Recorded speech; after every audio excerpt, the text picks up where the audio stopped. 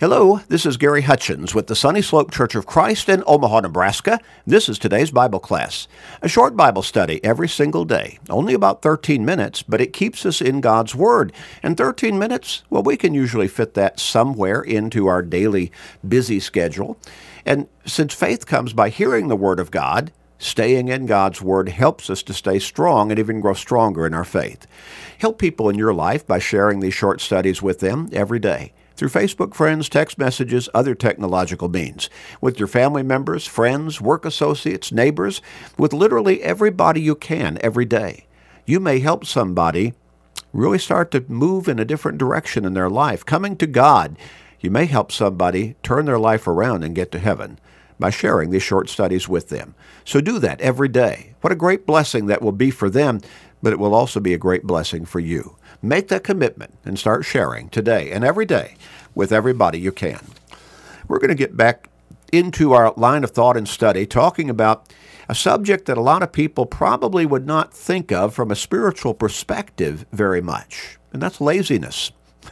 Laziness? Does the Bible really say anything about laziness? From beginning to end, over and over and over. It's incredible how many verses of Scripture, how many texts of Scripture deal with the subject of laziness, and how God continually rebukes it, warns against it, and even condemns that particular lifestyle. Now, we're not talking about having a lazy day here and there where you've worked hard and you've really been hitting it hard for maybe all week or maybe longer than that. And you say, I just need to chill for a day. I need to kick back. Or maybe not even for a whole day. I just need to take, the morning off or maybe the afternoon off, and I just need to just relax and recharge. That's not what we're talking about. We're talking about somebody who is perpetually lazy. They don't want to work. They have the physical ability to work. The jobs are out there. The opportunities are there. But they're just too lazy to go to work and work a job every day. But they've got to eat, right? So they expect somebody else to take care of them.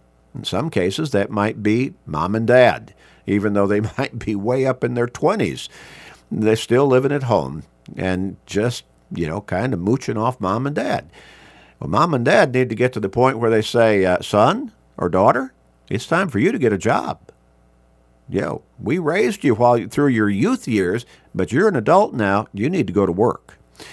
And other times it's people, they just expect the government, either federal or state or local, to take care of them. Isn't that what the government's supposed to do? Not for a lazy person. For somebody who's down and out and cannot physically or maybe mentally work for themselves, well, we need to be compassionate. We're a benevolent nation, extremely benevolent, and we need to help people who cannot help themselves. But we're not talking about that individual. We're talking about someone who is just plain lazy and does not work and expects other people to take care of them. Well, we looked at a text in 2 Thessalonians chapter 3. We looked at verses 6 through 15, and we saw where the Apostle Paul is pointed in condemning laziness. In fact, he finally came to the point where he said, if a man will not eat or will not work, let him not eat. If a man will not work, let him not eat. And that's verse 10 of chapter 3, 2 Thessalonians. Well, we also noted that in the garden, when God placed that first man, Adam, in that garden, the garden that had the food resources for him to be taken care of, for life, I think we can understand. And yet God still told the man to tend and keep that garden in Genesis chapter 2 and verse 15. And then in Genesis chapter 3, when mankind entered into sin, that first man, that first woman, well, now, as part of God's judgment upon them, he told the man, cursed is the ground for your sake. In toil you shall eat of it all the days of your life. In the sweat of your face you shall eat bread till you return to the ground, or in other words, till you die physically. Genesis chapter 3, verses 17 through 19. You see, working produces a sense of integrity within an individual.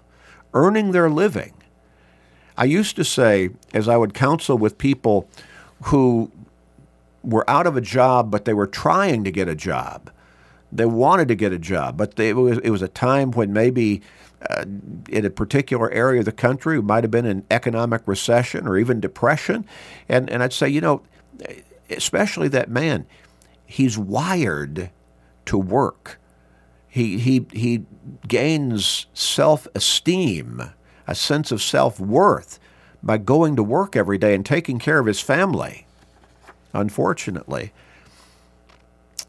my impression is, from what I'm seeing, what I'm experiencing, what I'm hearing, is that particular principle is no longer really the way it is in the lives of a whole lot of men in our culture today. Women as well. Laziness is rebuked and condemned throughout Scripture. The book of Proverbs is filled with rebuke and condemnation of laziness. A lazy person is described as being an irritant to a person who entrusts him with a task, but then is faced with the difficulty of actually getting him to do the work that was assigned to him. How many times does an employer face that reality? You hire somebody to do a job, but boy, you look over there, they're off in a corner someplace, they're messing around on their phone. So you go up to, what are you doing? You're supposed to be doing this particular job. Oh, well, I was going through Facebook here. I was looking at some pictures that were sent to me. I was just going through some text messages. Well, the employer did not hire you to be doing that on work time. He employed you to be doing the work of the job he hired you for. But you see, it's a mindset now of just plain being lazy. In Proverbs chapter 10 and verse 26, we read this: "As vinegar to the teeth and smoke to the eyes, so is the lazy man to those who send him." We're talking about vinegar to the teeth. You're not expecting something that you're eating or something you're drinking to be laced with vinegar. You take that into your mouth. Oh, boy, it makes a big impression quickly, doesn't it? And smoke to the eyes, it gets in our eyes. It's an irritant. Both of those would be irritants in those situations. And they're used to describe a lazy person who has been assigned a particular job. A lazy person, if he works at all, will always have to work for somebody else because, you see, he doesn't have enough gumption. He doesn't have enough determination to become an employer, to start his own business, or to build an income through his own labor, his own expertise. He's going to have to work for somebody else all the time because he's just too lazy to take the initiative to do otherwise. He's not going to be industrious enough to be an employer himself or even to build his own company. He's going to have to depend on somebody else to hire him if he'll do the job. The hand of the diligent will rule, but the lazy man will be put to forced labor. Proverbs 12 and verse 24.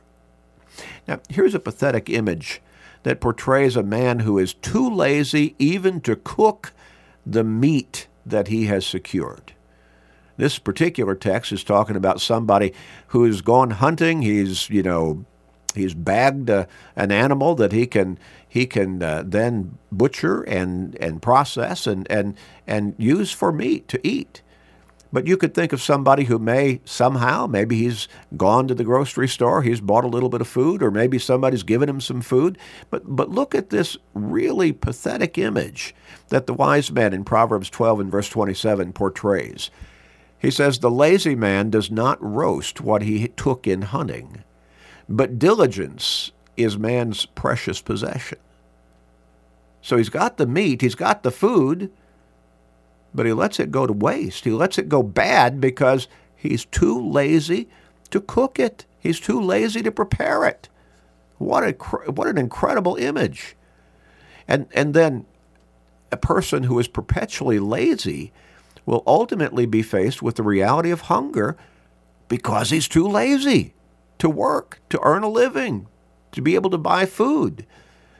So the wise man wrote this in Proverbs 19 and verse 15.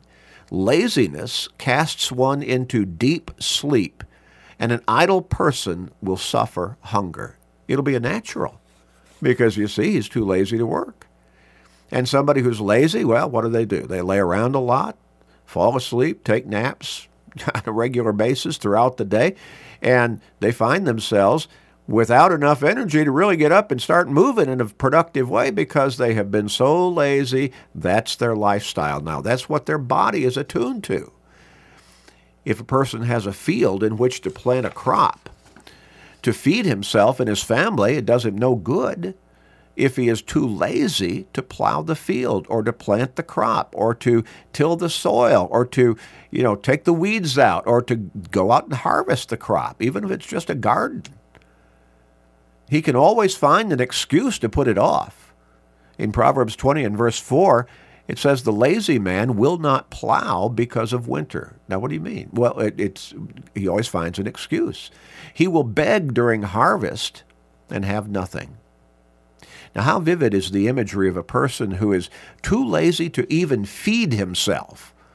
A lazy man buries his hand in the bowl and will not so much as bring it to his mouth again. Proverbs 19 and verse 24. Does that sound incredible?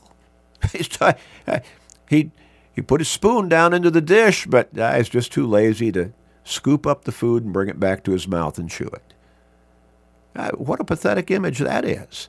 But you see, the laziness that we're seeing that is becoming more and more pronounced in our culture, in our country right now, it is a pathetic image. And unfortunately, we have people in positions of governmental authority who are supporting that laziness. And by supporting it, they're enabling it and they're encouraging it. Without meaning to, but that is the ultimate result. We'll look a little bit further next time. Let's pray. Father in heaven, thank you for loving us so much.